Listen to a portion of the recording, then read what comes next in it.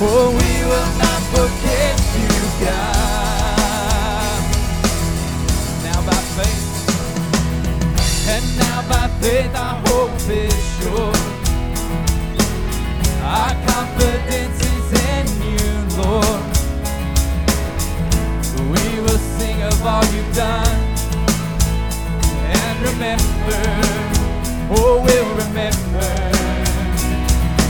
We will not forget, you are always with us. We will not forget, you are always for us. We will not forget, oh, we will not forget you, God. You gave us freedom. You gave us freedom. We were nothing more than slaves. You kept your promise and delivered us from shame. You split the waters and your mercy was displayed. We remember, oh, we remember. You came to rescue, we were lost and gone astray. You died our death, our sin was buried in the grave. You rose to life, and you rolled the stone away. We remember, oh, we remember. Yeah, we remember, oh, we remember. And we will not forget, you are always with us. We will not forget, you are always for us. We will not forget, oh, we will not forget you, God. Sing it again, we will not, oh, we will not forget, you are always with us. We will not forget, you are always for us. We will not forget, oh, we will not forget you, God.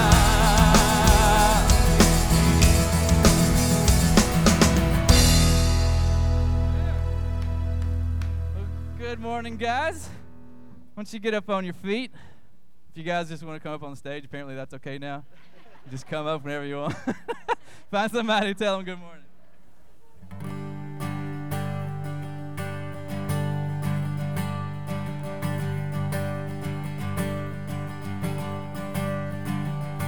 At your name,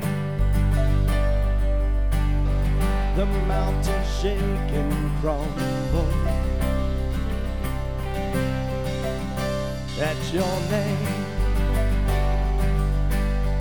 the oceans roar and tumble. At your name, angels will bow, the earth will rejoice, your people cry out. Lord of all the earth, we shout your name, filling up the skies with endless praise, endless praise. Yahweh, Yahweh, we love to shout your name, oh Lord.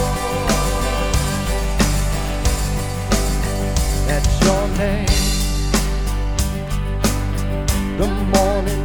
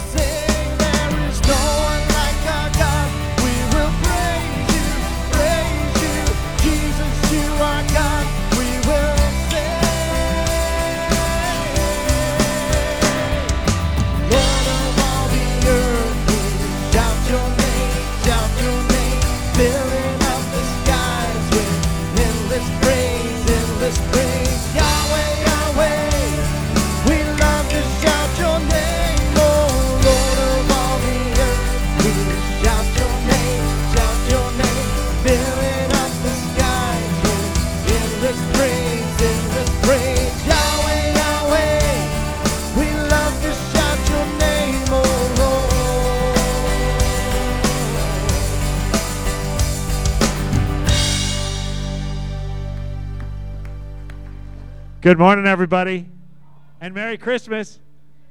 It looks like Christmas threw up in here, doesn't it? Isn't that great? You didn't know what to say to that. Hey, pastor's talking. So good to see you all. If you have mints that you would like to drop at Chad's feet, feel free to do that all morning. That was awesome. My wife's going, oh, isn't she cute? And I'm going, oh, man, that would have thrown me off. You're pretty good. You kept playing. Amen. That's good. You get an A+ for today. Well, it's good to see you all. We had Wednesday night. We decorated this place and appreciate all those who were willing to help and get this place set up. We have so many exciting things this holiday season. Christmas is cool because people are more inclined to spend time together, and that includes inside and outside of the church. And we hope you'll take advantage of this season and reaching out to your neighbors and spending time with each other. We have in your worship guide this morning, there are, as an insert with all the activities coming up, and we want you to take note of those. The first one is this coming weekend, Saturday, at the exact same time the Lovekin Panthers are playing. We timed that beautifully. Shows a lack of faith on our part. But for those of you who are not at the Lovekin Panthers game, which is at 2 o'clock at SFA, okay? The rest of you who didn't go whoop, whoop behind me, whatever is left of the staff, Julie and I will be there for sure. But we would like to we're having an open house from 2 to 5 next Saturday afternoon at our home. Our address is in there. Just stop by for a few minutes. We're going to have cookies and cider and coffee and water, and we're providing water for free. So just come in and make yourself at home and join us. And it'll give us a chance outside of all the activities because we get so busy talking to everybody. But this will be a chance for you to shake hands with us and hug our neck, and we can hug yours and wish each other Merry Christmas and all. That is next Saturday afternoon. And then you'll also notice it's on an insert, this one, and then all the upcoming events is on an insert here. But on the other side of it, too, the following Friday night, we have rented out the Pines Theater, and we're going to show a Christmas movie with an ugly sweater contest, so we're going to do both. But encourage you to come out that night. We're going to show the movie The Santa Claus. It's a movie about Jesus' birth, and with Tim Allen. And so, why are you laughing? It's a good Christmas movie. Okay, so that night, it's just these are just opportunities for us to spend time together, and we need to do that. So, would encourage you to come to that if you're not going to the football game next Saturday, and we'd love to have you out. Lots of stuff coming up. Please be a part of that. Today, after their service, there's a second wind. That's our student ministry, junior and high school meeting. Wait, nope, it's not this morning. It's December 3rd. Jeff, are you in here? Today's December 3rd. It is here this morning. So right over here at 11 o'clock, immediately following this service, yeah, you're hopeful I'll be done preaching by then. When I'm done preaching, you're going to meet for about 10 minutes right over here and some stuff about upcoming events that he wants to go through with you. The only other announcement that I want to make is regarding Christmas cards. At Carpenter's Way, for those of you who are new, if you want to participate, you'll notice that by the library, in front of the library, is a big wood box with it's a post office. And if you are going to be exchanging cards with people at Carpenter's Way, it explains in here that instead of the stamp money, just put it. You can put your cards in there under the name, the last initial of the name of the person you're giving it to. They will check it each week and take the money that you would spend on stamps and putting in an offering, and we'll make sure that goes into missions as well. A little extra missions giving. If you are visiting with, actually, I'm going to have Brad Bustler's going to come up. He has an announcement to make, and then we'll take our offering and get on with our service. Brad? Thank you. I serve on the Personnel Committee along with Mark Strong, and I also guard that door back there. Some of you people have been taking these things without my permission. I will take them out of your hand and hand them back to you if you do that. But that's not why I'm up here. I wanted to announce quick that we're taking a love offering for our staff. We have an incredible staff here that does a marvelous job all year long. We've only got this Sunday and next Sunday, I think, to do that. So if you would please go ahead and fill one of these out and drop it in the offering plate for us. We'd really appreciate it. Thank you. Thank you, Brad. I'm going to ask our ushers to come forward at this time for our offering. If you are visiting with us this morning, we're awfully glad to have you here, and I would love to shake your hand and answer any questions that you may have. So immediately following the service, I'll be around as well. Like I'd mentioned, if you've got a kid in junior high or high school, you'll meet up here for a few minutes after. If you're visiting with us, Julie and I will be up front, and we'd love to hug your neck and welcome you and answer questions about our church. We're just glad you're here this morning. And if you're watching on the internet, our hope and our prayer is that you're drawn closer to the Lord having spent this morning with us. So let's pray. Father, we thank you for your goodness to us. And Lord, thank you for how you have provided for us over 20 years in this place and financially and the faithful giving of your kids. Lord Jesus, I want to thank you that we get to participate with men and women across the globe in sharing the gospel and encouraging each other. And Lord, thank you that we can come out of the busyness of life and each Sunday and take a deep breath and enjoy each other's company and spur each other on to love and good deeds. And during this Christmas season especially, I pray that we would look for opportunities to minister to folks and to encourage each other. And Lord, as we turn our eyes away from the business of life and church and now focus completely on you, I pray for Chad and the worship team that you would use them powerfully in our hearts. And also as I open the word a little later, I pray that you would clearly speak through me.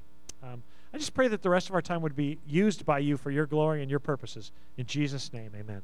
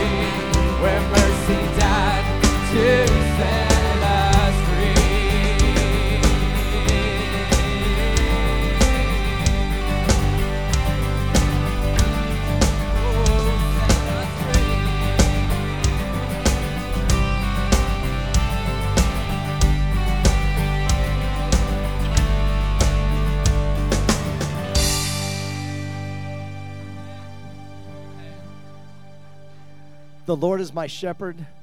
I have all I need. He lets me rest in green meadows. He leads me beside peaceful streams.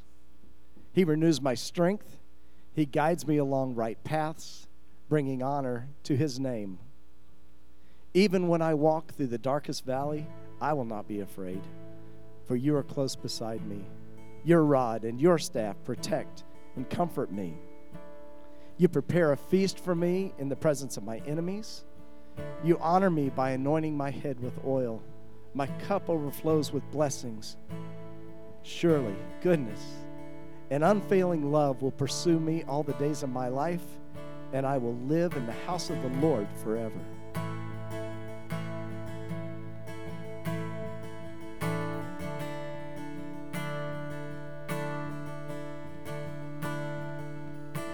He is not confined, he confounds. He will not resign, he resounds. He is drawing near, oh hear the sound, oh hear the sound. Rocks are falling, the broken calling to the God who moves the mountains. The earth is shaking, the weary waking to the God who moves the mountains, the God who moves the mountains.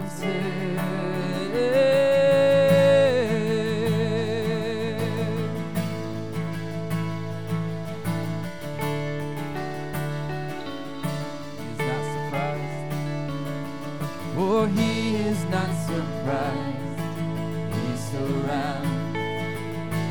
He cannot be stopped, he astounds. He is drawing near, oh hear the sound, oh hear the sound.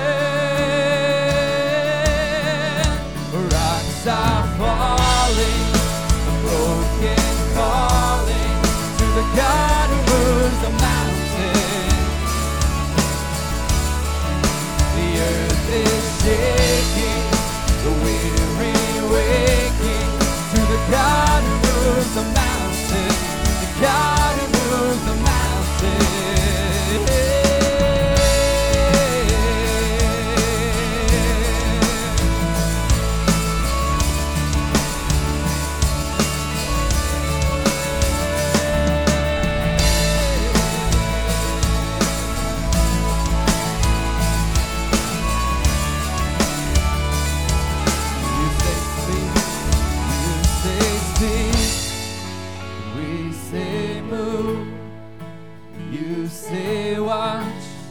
What you can do.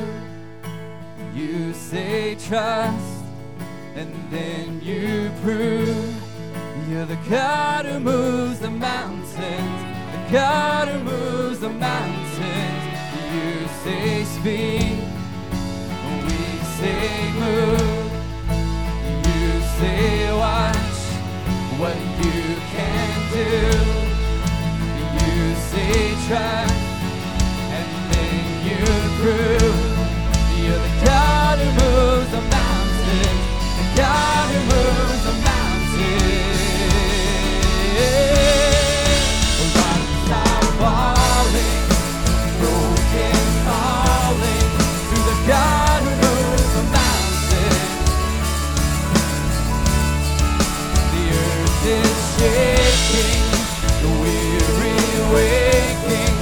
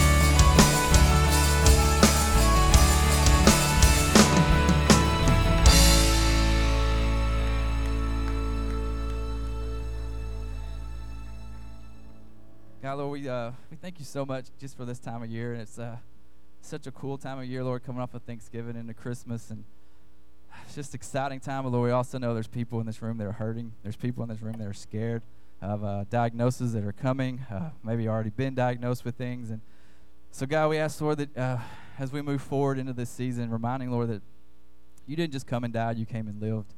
You walked in our shoes, Lord. And we just ask, Lord, that you would just remind us, God. Remind us, Lord, of just how good you are. Remind us, Lord, as we walk through these seasons of our life of hurt and pain and even joy and rejoicing, God, that remember, Lord, that you're not just a God. You are the God that moves mountains. You're the God that moves mountains in our lives, Lord. And, God, we just ask, Lord, that you would just make that real to us this season as we go through this time. And, God, that our lips will be able to declare, Lord, that you are a great God. You are a great God. And we are so just astounded. We're so blown away by what you've done for us and how you've blessed us. And we praise you. Thank you.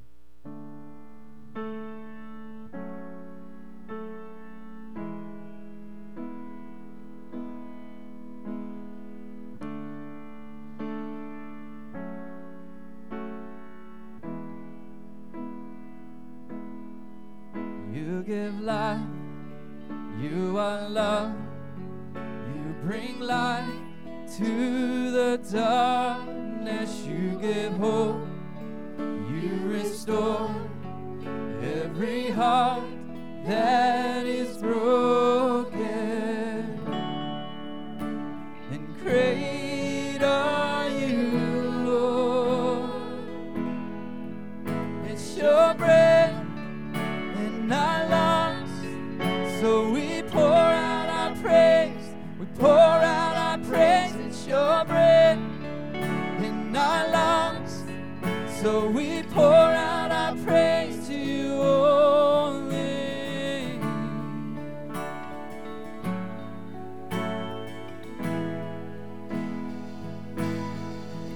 You give life. You are love. You bring light to the darkness. You give hope. You restore every heart that is broken. And great are you, Lord. It's your breath in our lungs, so we pour out our praise.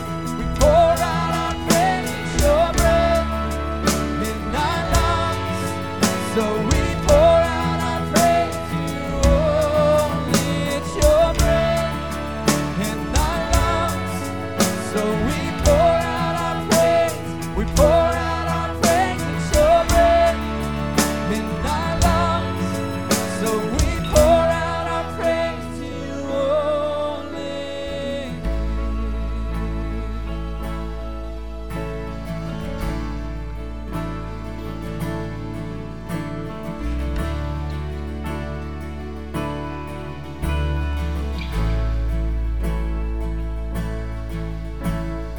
All the earth will shout your praise. Our hearts will cry. These bones will sing. Great are you, Lord.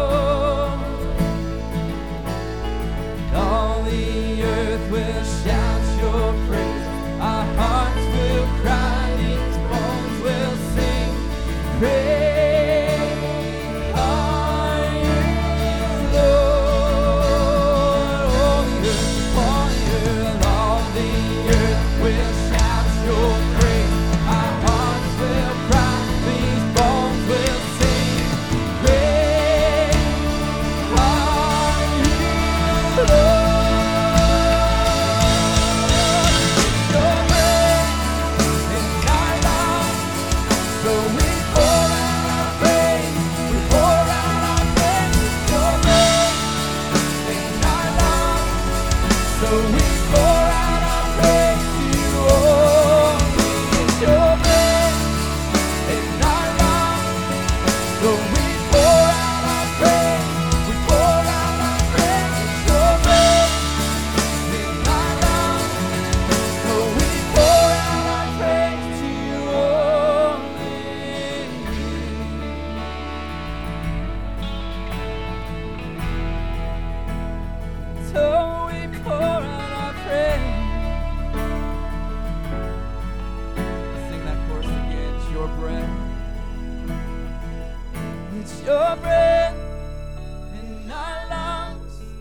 So we pour out our praise. Pour out our praise, it's your breath in our lungs. So we pour out our praise to you only. It's your breath in our lungs. So we pour out our praise. Pour out our praise, it's your breath in our lungs. So we pour out our praise to you only.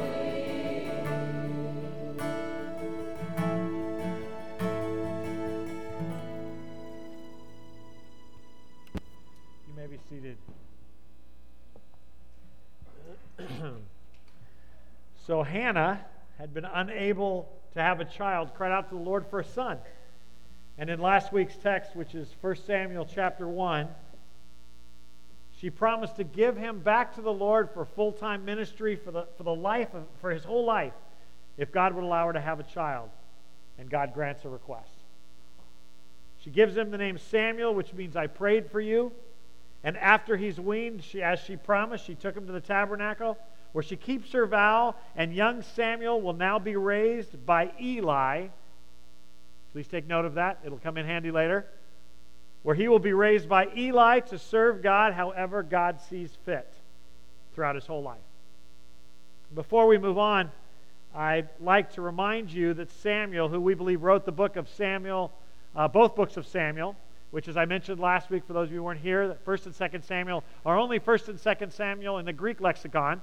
Actually, in the Hebrew Bible, it's one book.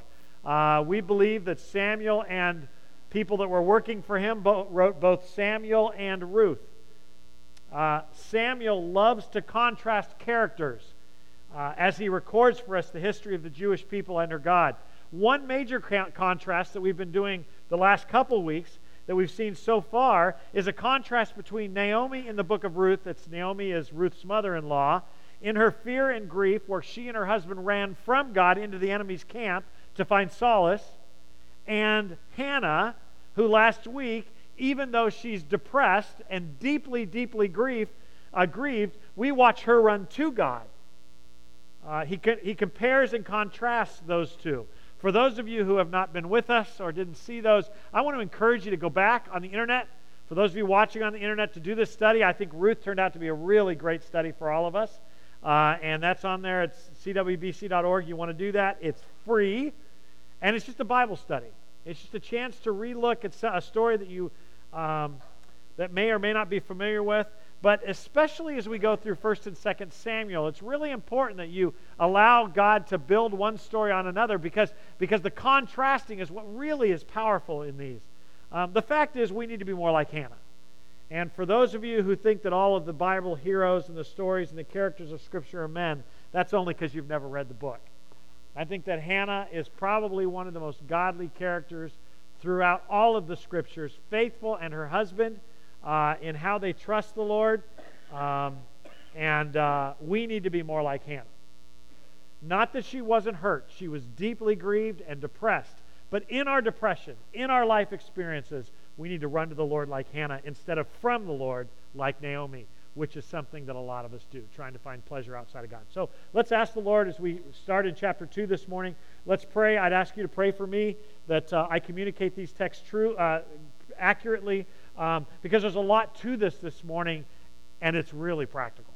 So let's pray. Father, I ask you this morning to fill me with your Spirit. I thank you that He is always inhabiting me, but I ask that He controls my tongue this morning, that the jokes that I make, the words that I say are actually your words. And Father, I just pray that you'd remove all of Mark from this and make it truly from you. Lord Jesus, we live in a culture that worships youth. We live in a culture where we want our kids to have a better experience than we had, and we don't want to too much think about the cost of that. And so I ask you this morning to help us think from your heart and not ours.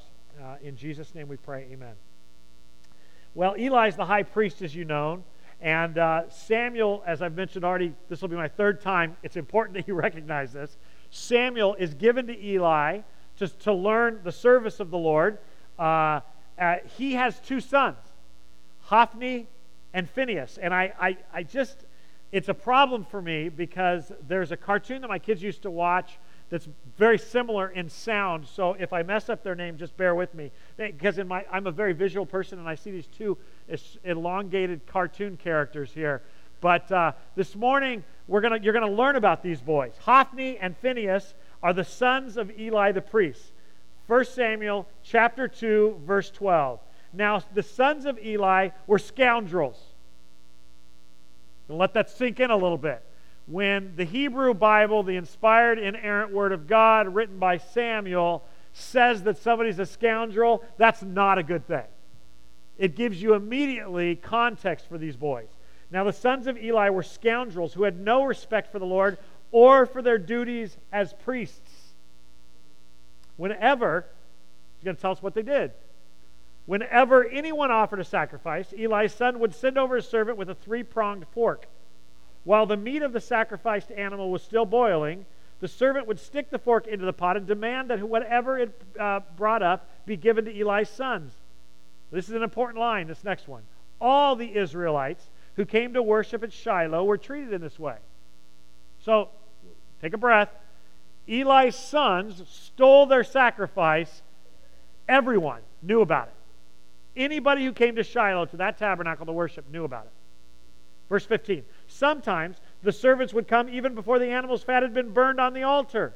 He would demand raw meat before it had been boiled so that it could be used for roasting. The man offering the sacrifice might reply, "Take as much as you want, but the fat must be burned," because that's the part that was given to the Lord. I'm going to add that now. In Bible study, you'll talk about that a little bit more. But that's what was required to be burned off for God. And they were actually saying, here's what they'd say. Then the servant would demand, "No, give it to me now or I'll take it by force." That's called thievery. So the sin of these young men was very serious in the Lord's sight, for they treated the Lord's offerings with contempt. Well, that's bad. You think that pastors' kids or shepherds' kids now are a problem. It's been going around for a long time. Remember that these are the times of the judges. And in the Old Testament, the last verse of the book of Judges, 21:25, says this, that in those days Israel had no king, and all of the people did whatever seemed right in their own eyes.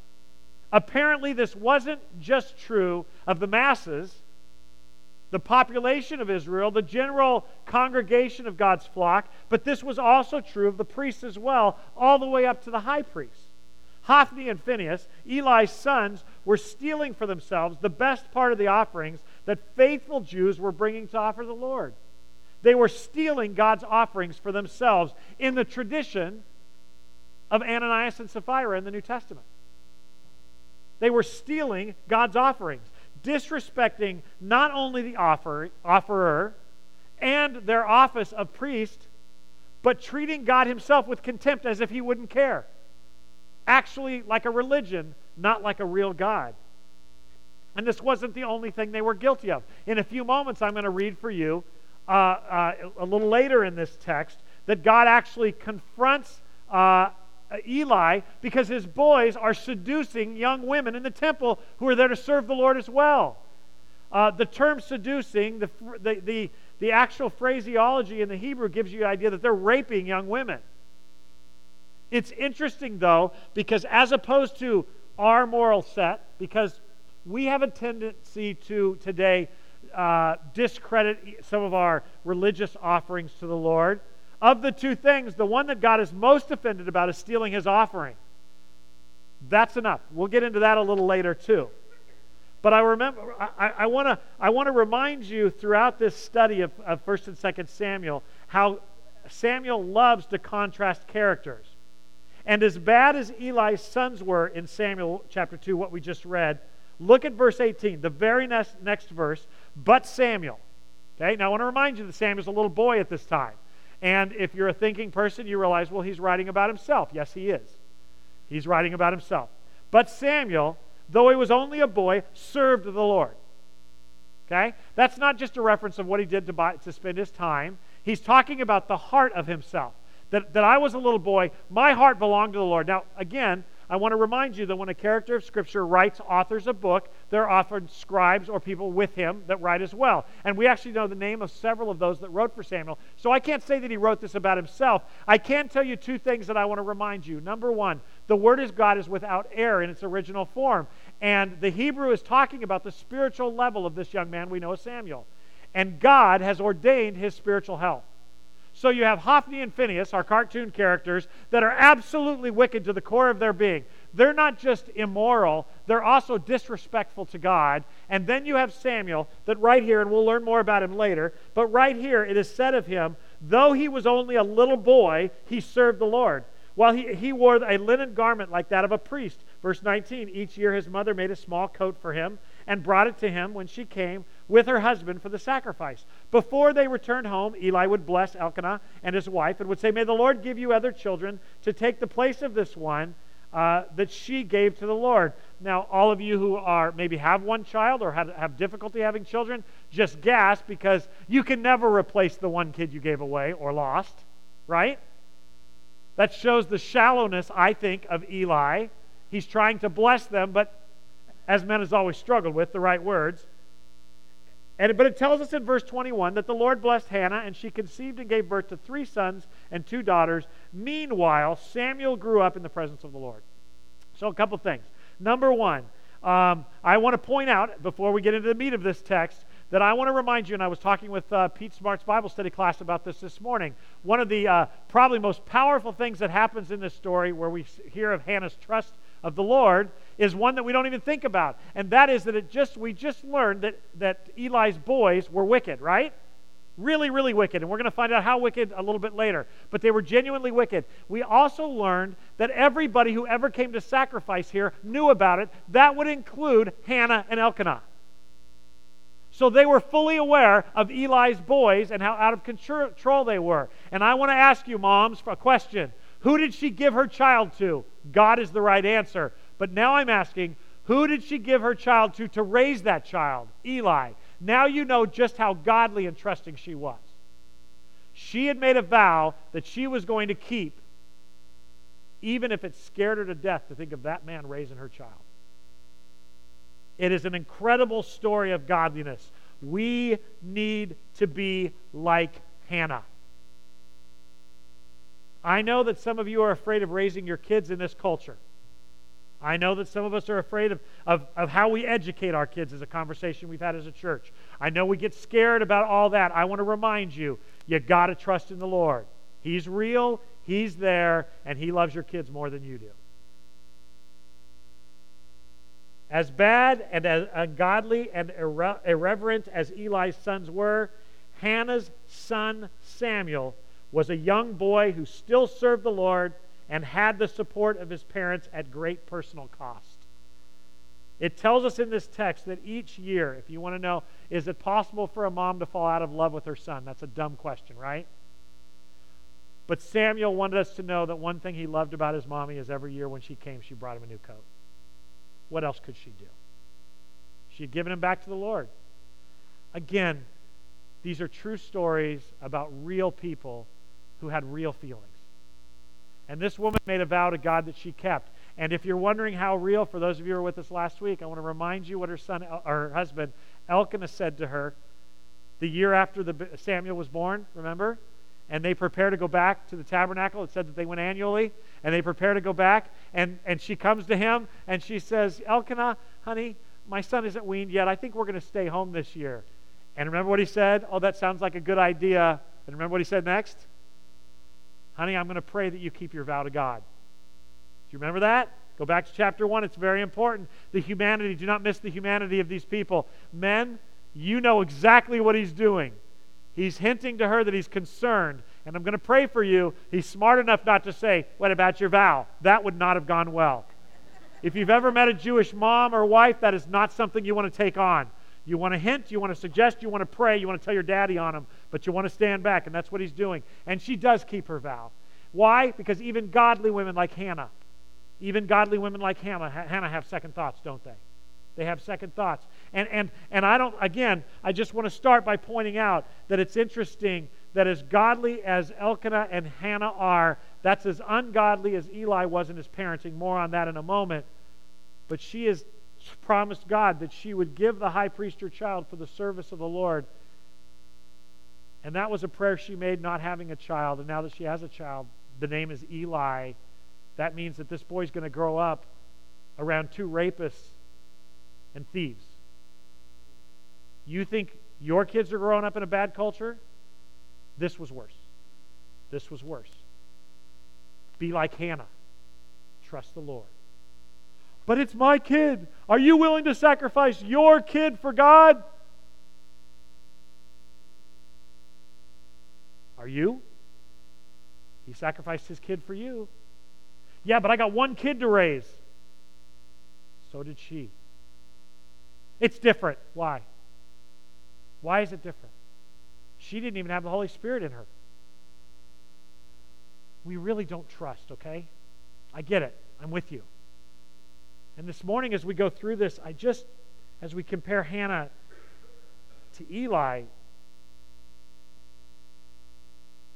I just want you to know that this is really convicting for all of us. In last week's text, and I've already talked about it, there was a lot to say about the faithfulness of Hannah and her husband to the Lord, and their willingness to give up their own joy, their own happiness of having little Sammy in their home to keep a vow that they had made to God. And the verses we just read, we see their continued distant support and love for him.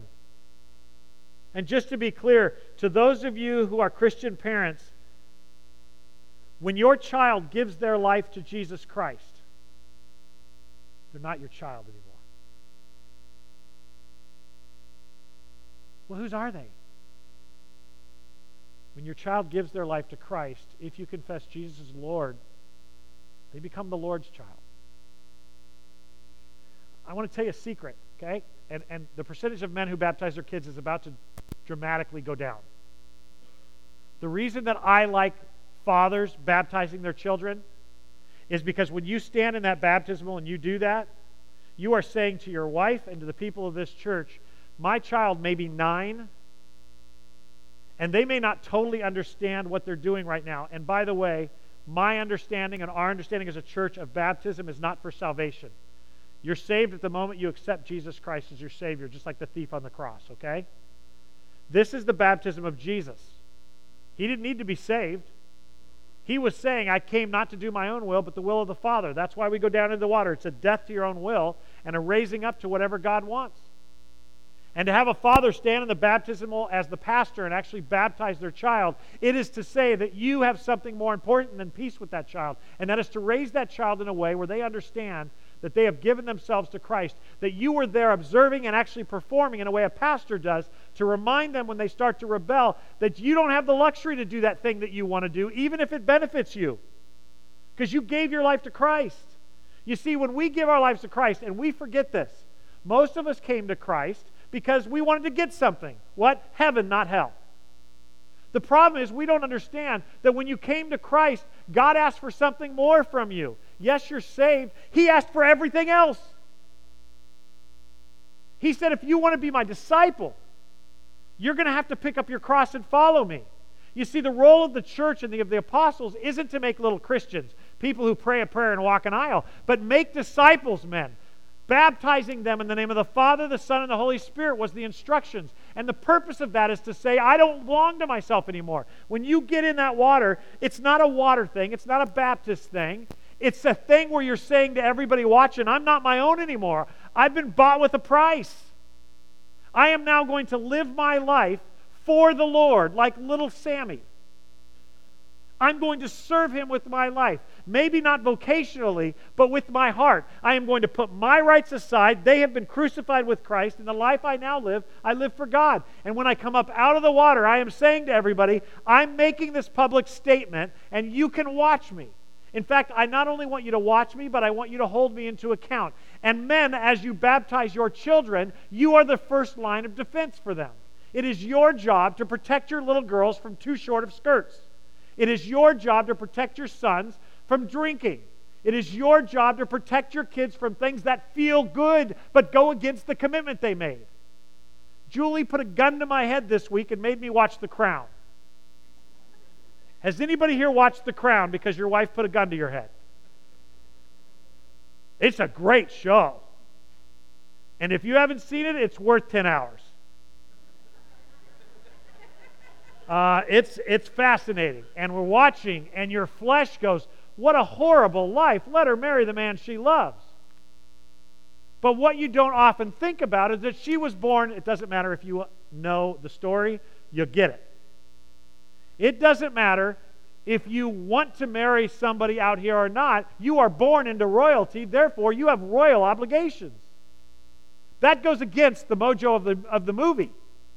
But I'm here to tell you that Peter kept trying to teach us this in the New Testament. He says, you've got to understand, you're a royal priesthood, a holy nation.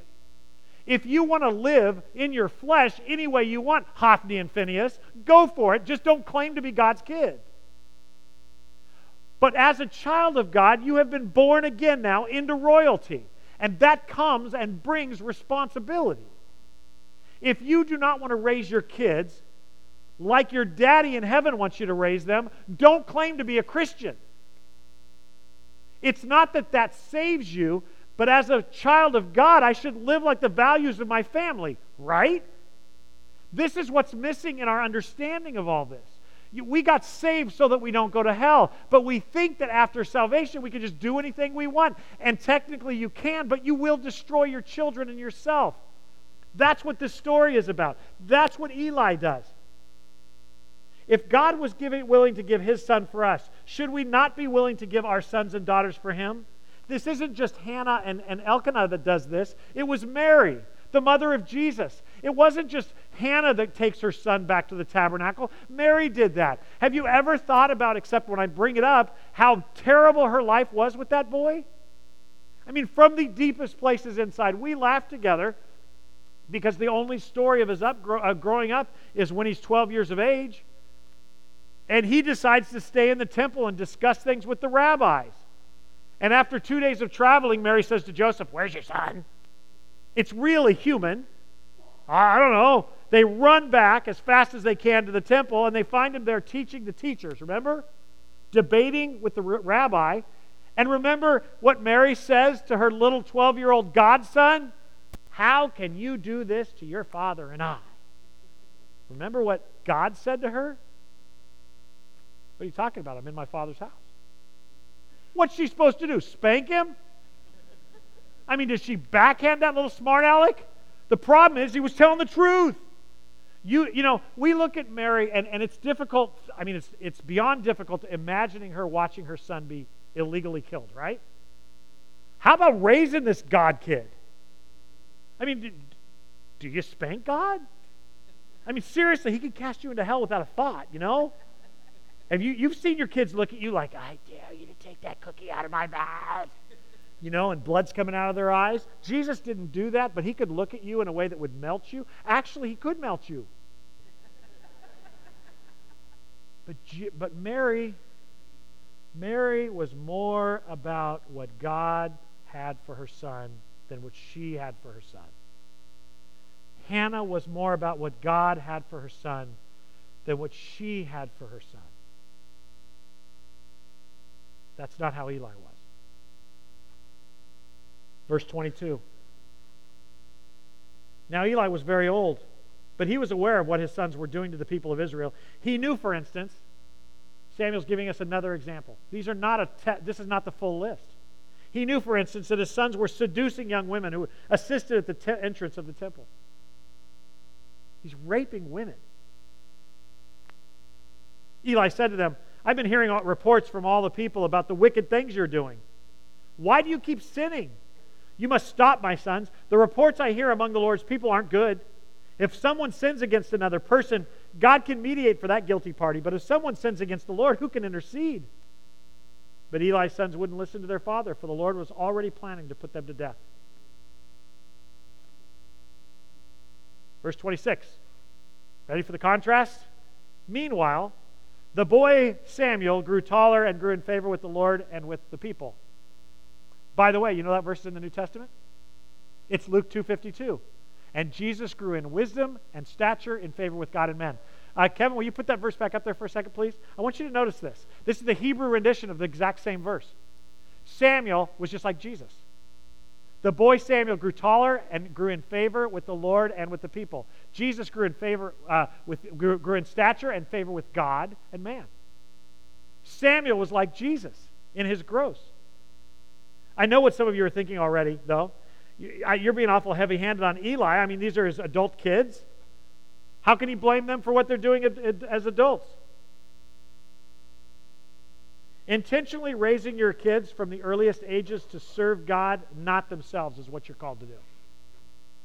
If you do not, from the earliest ages, 2 years of age, well, how do you teach a 2-year-old to honor God? You teach a 2-year-old that they don't always get what they want. James Dobson, a few years ago, taught Julie and I a very powerful lesson. No kid has ever died of screaming to death. Mom and dad has died from screaming to death. But sometimes the best thing you can do is put a kid in a crib and let him scream. Oh, that's terrible. It's only terrible if your kids are the center of your universe. If you want them to learn that they get everything they want if they scream enough. And I want to argue with you that Hophni and Phinehas represent a whole generation today of young people who somehow have cell phones and can stand in line outside of the Apple store for hours or weeks on end and don't have to work. There's a problem. And it's not just outside of the church, it's inside. If you do not teach, intentionally raise your kids to serve God and not themselves, then you are raising Hophni and Phinehas, not Samuel. Look with me at what God says is the real problem with the boys, starting in verse 27. One day a man of God, okay, so God sends a prophet.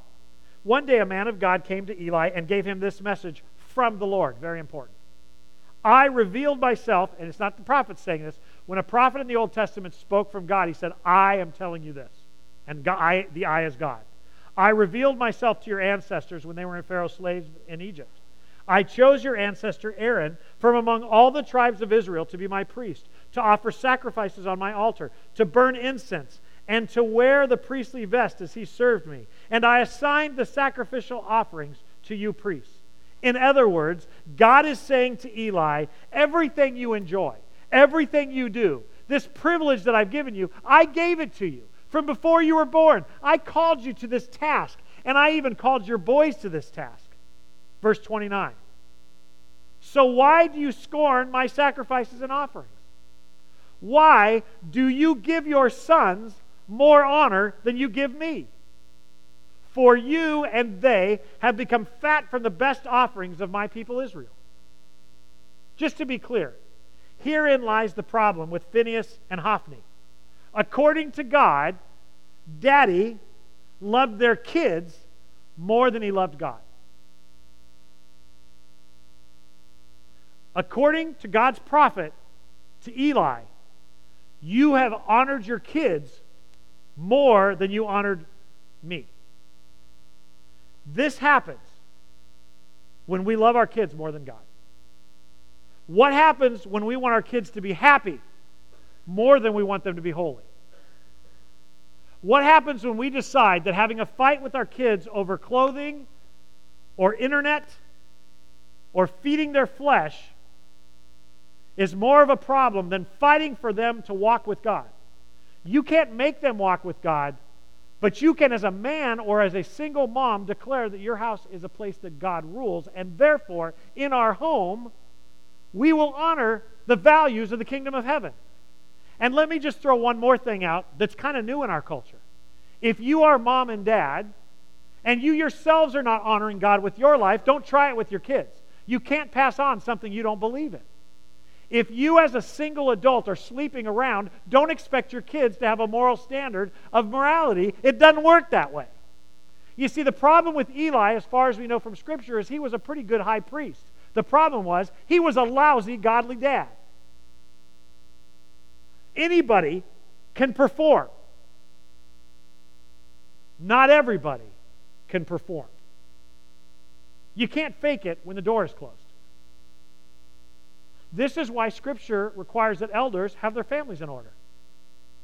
This is why I think that Satan is neck deep invested in our culture today of you having superhero Christian fans that you love, people you don't even know, people that may very well be good, like a John MacArthur or a Beth Moore, godly people who write really well, but you don't know anything about their life. You can't hold them to account.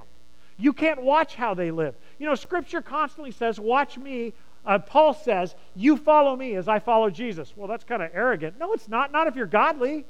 Not if you're surrendered. It is a wonderful thing to be able to say, hey, let's die to self together. Why is that arrogant? Let's raise among ourselves godly men and women that, God willing, will marry each other and propagate and cascade godly lives in the future.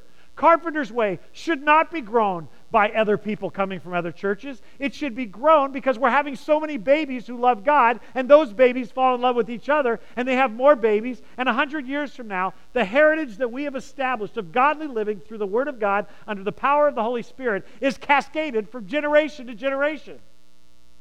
The problem is we all want a pill to compensate for our godlessness, and I do think the church is godless today.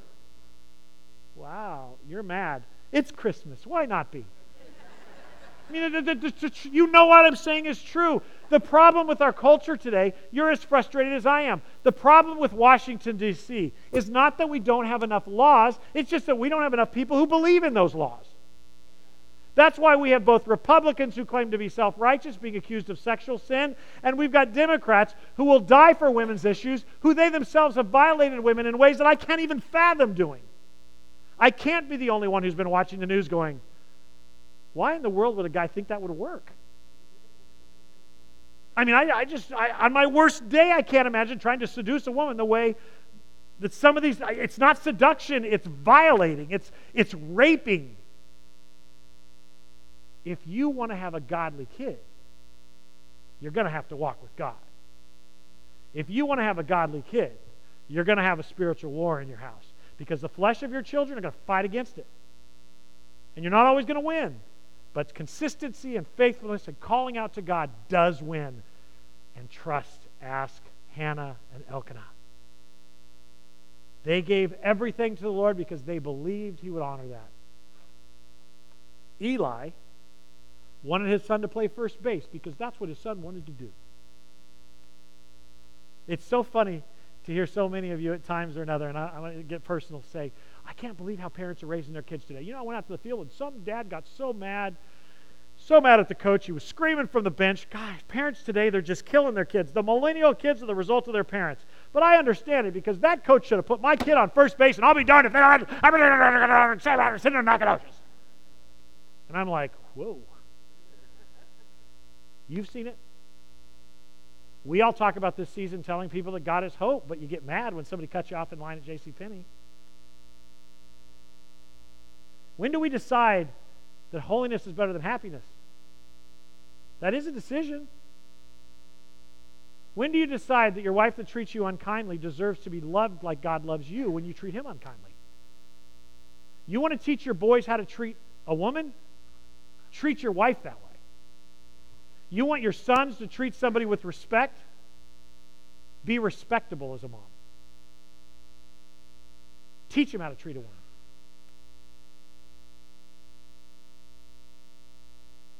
Just is what it is.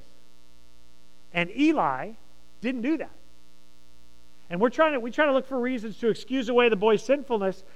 The only problem is God lets us know in this text exactly what the problem was.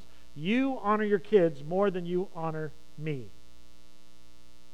Verse 29, for you and they have become fat from the best offerings of my people Israel.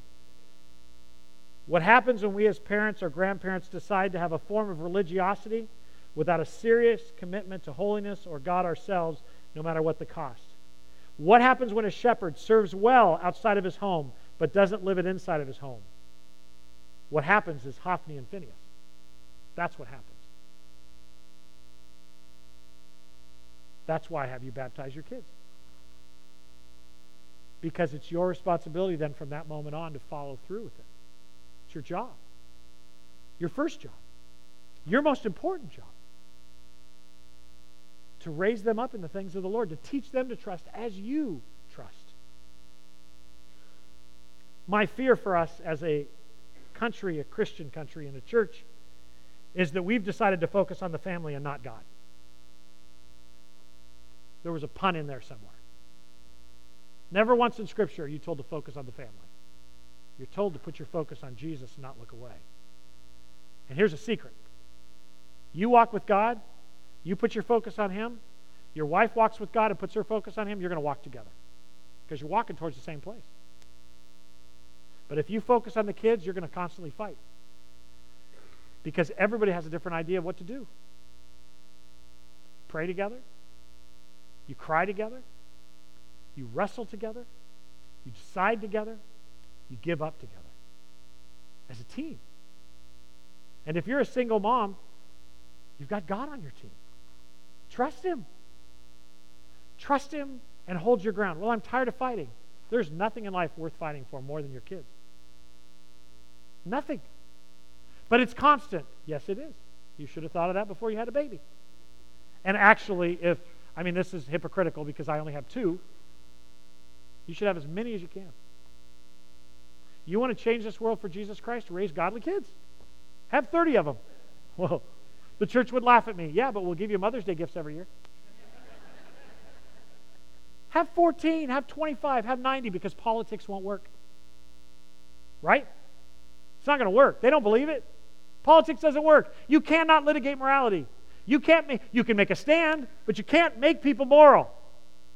And it should be the church today that rises up and lives morally. The people in line at JCPenney should go, that's Pastor Mark. I can cut in front of him. What's he going to do? And they're right. They're right. I should be taken advantage of. I should be cut off in traffic and not shoot them. What about my rights? I gave them up to Christ. I no longer live. Christ lives through me. So you're telling me if somebody pulls a gun on your family, I'm going to blow their head off. Oh, that was weird to hear from the pulpit. No, because my responsibility is to protect my family as well. So that's a different discussion. And I do have a concealed weapons license for those watching on TV. And I've been trained so my shot is fairly good. I can't see anything, so if I squint, if you'll move around, it will help me a lot. But the truth is that it is my primary job to protect my family, and I will protect my family. But if we're alone and you pull a gun on me, that might be a different discussion. You might be able to end me. But I got news for you. I will not be ended until it has been decided that it's time for me to end. Can't touch this. Boom, boom, boom, boom. Can't touch this. Because I'm a child of God.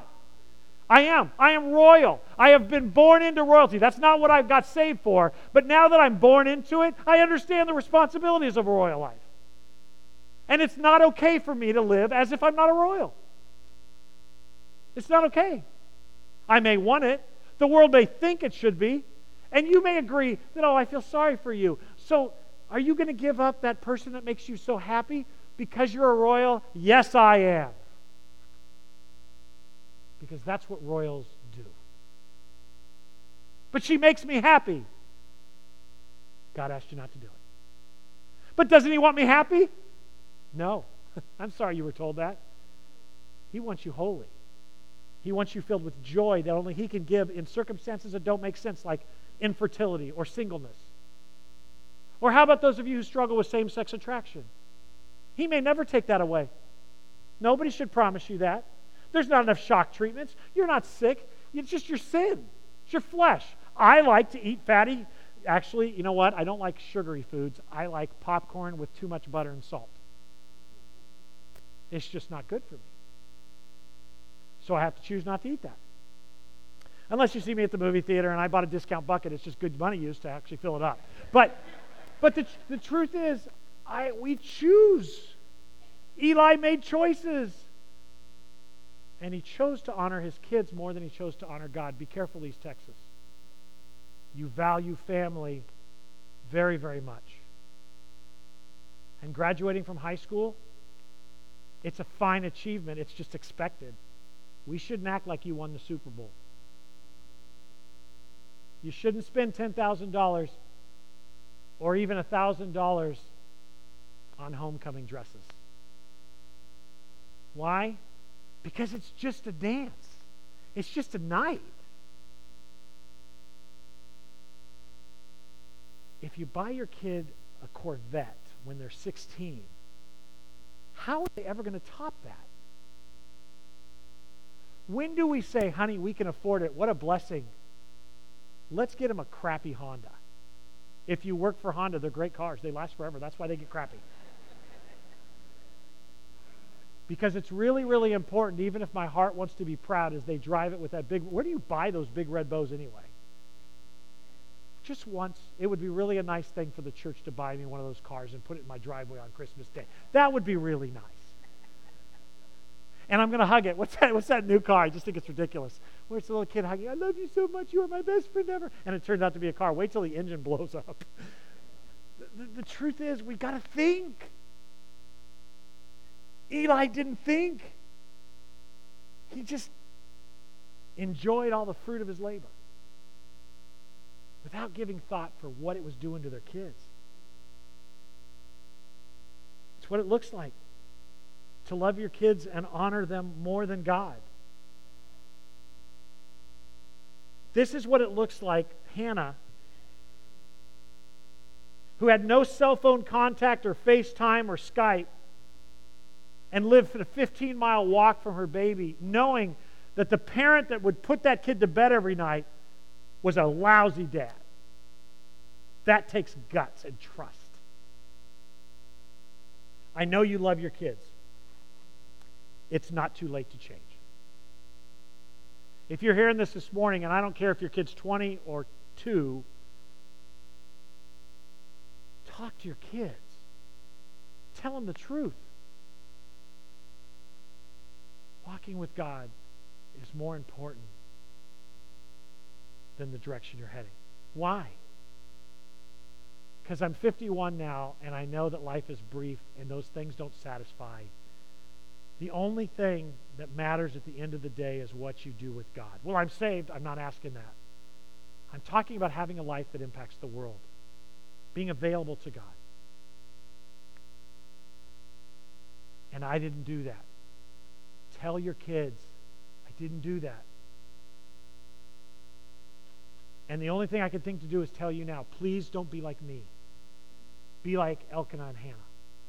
Read them the story. Tell them the truth.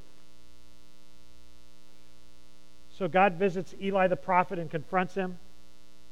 Verse 29 through 36. I'm going to work through this with you real quick. So why do you scorn my sacrifices and offerings?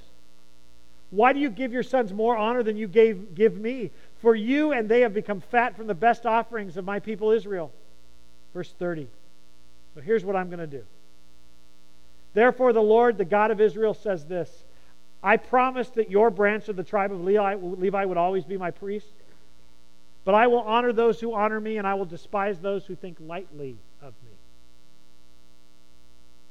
Just let that soak in for a second. Kevin, put that up there again. It's verse 30. Look at those last words.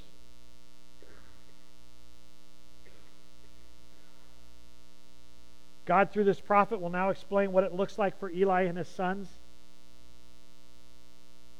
to be despised. The time is coming when I will put an end to your family, so it will no longer serve as my priest. All the members of your family will die before their time. None will reach an old age. You will watch with envy as I pour out prosperity on the people of Israel, but no members of your family will ever live out their days.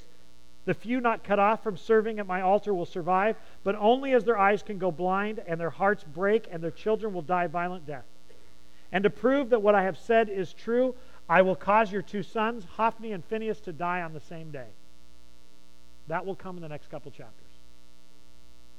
This is an example of what it looks like for God to despise one of his own that takes him lightly.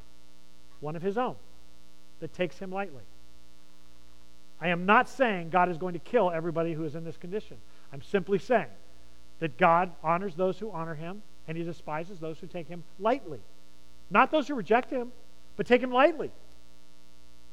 But to those who choose to honor him, this is what it looks like. Verse 35. Then I will raise up a faithful priest who will serve me and do what I desire. I will establish his family, and they will be priests to my anointed kings forever. Then all of your surviving family will bow before him, begging for money and food. Please, they will say, give us jobs among the priests so that we have enough to eat. And this will begin immediately. I added that line. How can I say that? Chapter 3, verse 1. Meanwhile, third time we've heard that word, right? Contrasting. Meanwhile, the boy Samuel, me, served the Lord by assisting Eli. Now, in those days, messages from the Lord were very rare. We're going to go through this next week. But for those of you who are Pentecostal or charismatic in nature, I want you to note that. There are times in history where God is intentionally actively, supernaturally communicating, and there are obviously times where he's not. This is one of those times. In those times, messages from the Lord were very rare, and visions were quite uncommon. Verse 2. One night, Eli, who was almost blind by now, had gone to bed. The lamp of God had not yet gone out, and Samuel was sleeping in the tabernacle near the ark of God. Wouldn't that be cool to sleep next to the Ark of the Covenant? Not if you'd seen Raiders of the Lost Ark, huh? That's what you... Suddenly the Lord cried out, Samuel! Yeah, Samuel replied. What is it? He got up and he ran to Eli. Here am I. Did you call me? So, in case you're not clear, this was an audible, clear voice that sounded like Eli's. I didn't call you, Eli replied. Go back to bed. So he did. Then the Lord called out again, Samuel! And again Samuel got up, went to Eli and said, Here I am. Did you call me? I didn't call you, my son, Eli said. Go back to bed. Samuel did not yet know the Lord because he had never had a message from the Lord before. So the Lord called him a third time, and once more Samuel got up and he went to Eli. Here am I. Did you call me? Then Eli realized it was the Lord who was calling the boy. I wonder if Eli realized that that was the kid he was talking about. I'm going to raise up another. Go and lie down again, son, and if someone calls you again, say, Speak, Lord, your servant is listening. So Samuel went back to bed, and the Lord came and called as before, Samuel, Samuel. And Samuel replied, Speak, your servant is listening. And it begins. The replacement of an unfaithful family. 1 Samuel 29. So why did you scorn my sacrifices and offerings, Eli? Why did you give your sons more honor than you gave me? For you and they have become fat from the best offerings of my people Israel. Therefore, the Lord of God of Israel says, I promise that your branch of the tribe of Levi would always be my priest, but I will honor those who honor me, and I will despise those who think lightly of me. How you live, how we honor God with our lives will determine the trajectory of our family and our ability to be used by God. I'm not saying God is going to kill your kids. I'm simply saying that God says emphatically, I will honor those who honor me, and I will despise those who think of me lightly. This is what that looks like. So which are you? As you look at your life and your raising of your kids and maybe your grandkids, which of those characters are you Mary with Jesus, raising God's kid? With all the weirdness that is? Are you Hannah and Elkanah? Going, whatever, God. Because they're yours, because they've given their lives to you, because they baptized, they said, my life is not my own. Every decision we make, everything we do, every decision we make for our kids, every parenting technique, it's going to go through the filter of that is not my child. So if you're wondering how we raised our kids, that's how. Is it not? We talked about this all the time. When our kids finally gave their lives to Christ, we said, now I'm going to raise God's kid. That's why we put them in public school. Not because we couldn't get a discount as pastors in a private school. My daughter's at SFA. I was speaking to a group of leaders a year ago, right after she was accepted at both A&M and SFA. And I was speaking to about 200 leaders about leadership. I work with my brother sometimes on leadership development stuff. And somebody from the back, when we had said that my daughter was accepted to SFA and she was going to go there, somebody yelled out from the back, "It's a party school!"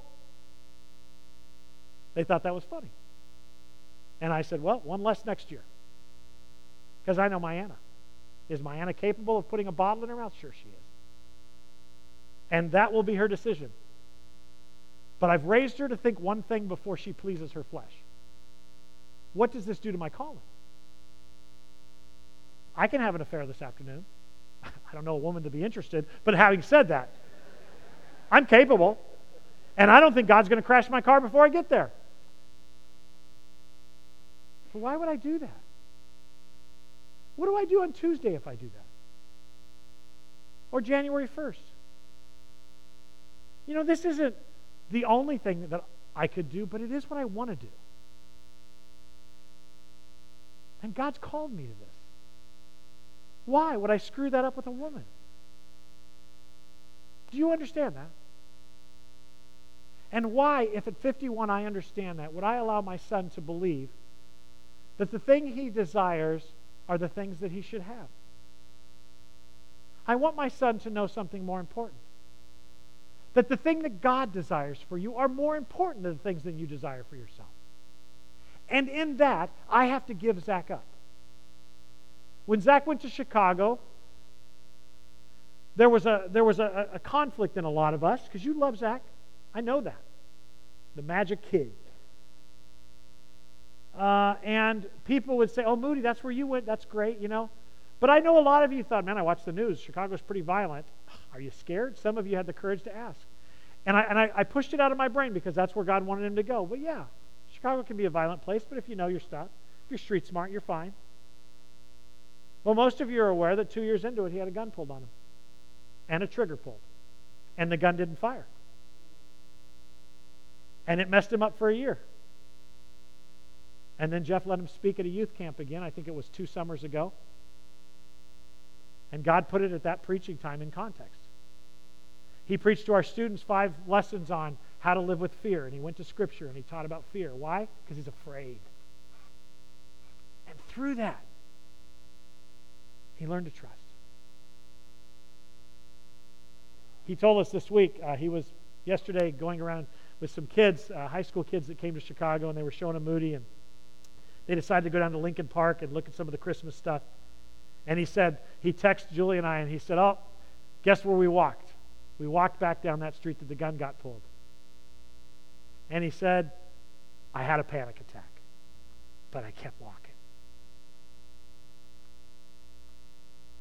Join us, not as Christians in little cute churches decorated for the season. Join us as men and women of God who are doing the best we can to lay it down for the King. Who are actually willing to take our kids and let Eli raise them, knowing that God is more powerful than Eli. It is scary, and it isn't as fun.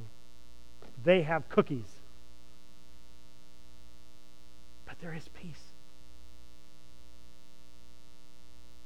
I know you hear this, but I really mean it. I wouldn't take that gun being pulled on my son back for the life of me. Because it's changed him. It's changed him. Well, what if he would have been killed? I watched Zach die 3 times at age 2. He had E. coli. He flatlined on the table. I watched it. He hasn't been my kid since that day. And those are your kids. When you led them to Jesus, you gave them to Jesus. And you can't control the decisions they make, but you can control the values you set. And everything we do tells them what we value. Are you Eli or are you Hannah and Elkanah? Are you raising Hophni and Phineas? I'm sorry, I still see the cartoons. Or are you raising Samuel? Who are you raising? It's not too late. Dear God, I thank you that it's never too late to honor you with our lives. And this week, as you and I spoke, I was convicted of all the selfish things that I do, and I feel really funny talking about Julie and my parenting here because we have certainly made enormous mistakes, but you know our hearts. Our hearts has always been to honor you. I pray for this family here today. Those with kids, those without kids, those in marriages that are terrible marriages. God, may they seek something more than happiness. May they seek holiness for themselves, for their spouses. I pray for Carpenter's Way that we would not be a church with great rhetoric, but we would be a church full of people whose lives are surrendered to you. With every head bowed and every eye closed still, would you just talk to your dad? We all have areas of our lives that we have not surrendered because of fear, because we think we can do a better job than God. Would you give it back to him this Christmas season, this morning as a gift? Give it to him under the tree right now. Tell him you'll trust him. Give it back. Tell him you're scared of what he'll do with it. but you're going to trust him. Be Hannah. Take your baby to the temple and leave it there. You've heard our prayers. Now make us faithful to him. In Jesus' name, amen. Don't you just hate the Word of God? I don't either. And I want to be that guy, don't you? I know you do. Don't answer. I know you do. Thank him for his mercy. Thank him for his grace, and get back in the game, you guys. Get back in the game. If you have a kid 6th through 12th grade, Jeff wants to talk with you right up here, and Mark for a few minutes. Mark, that's today, right? So right up here, over here. If you're visiting with us and you want to tell the pastor that was the best message you ever heard, I'll be up here. I'd love to shake your hand. If you don't like the message, please talk to Jeff Bonnet. He'll be done in a few moments. Love you guys. Bible study will start in 5 or 10 minutes.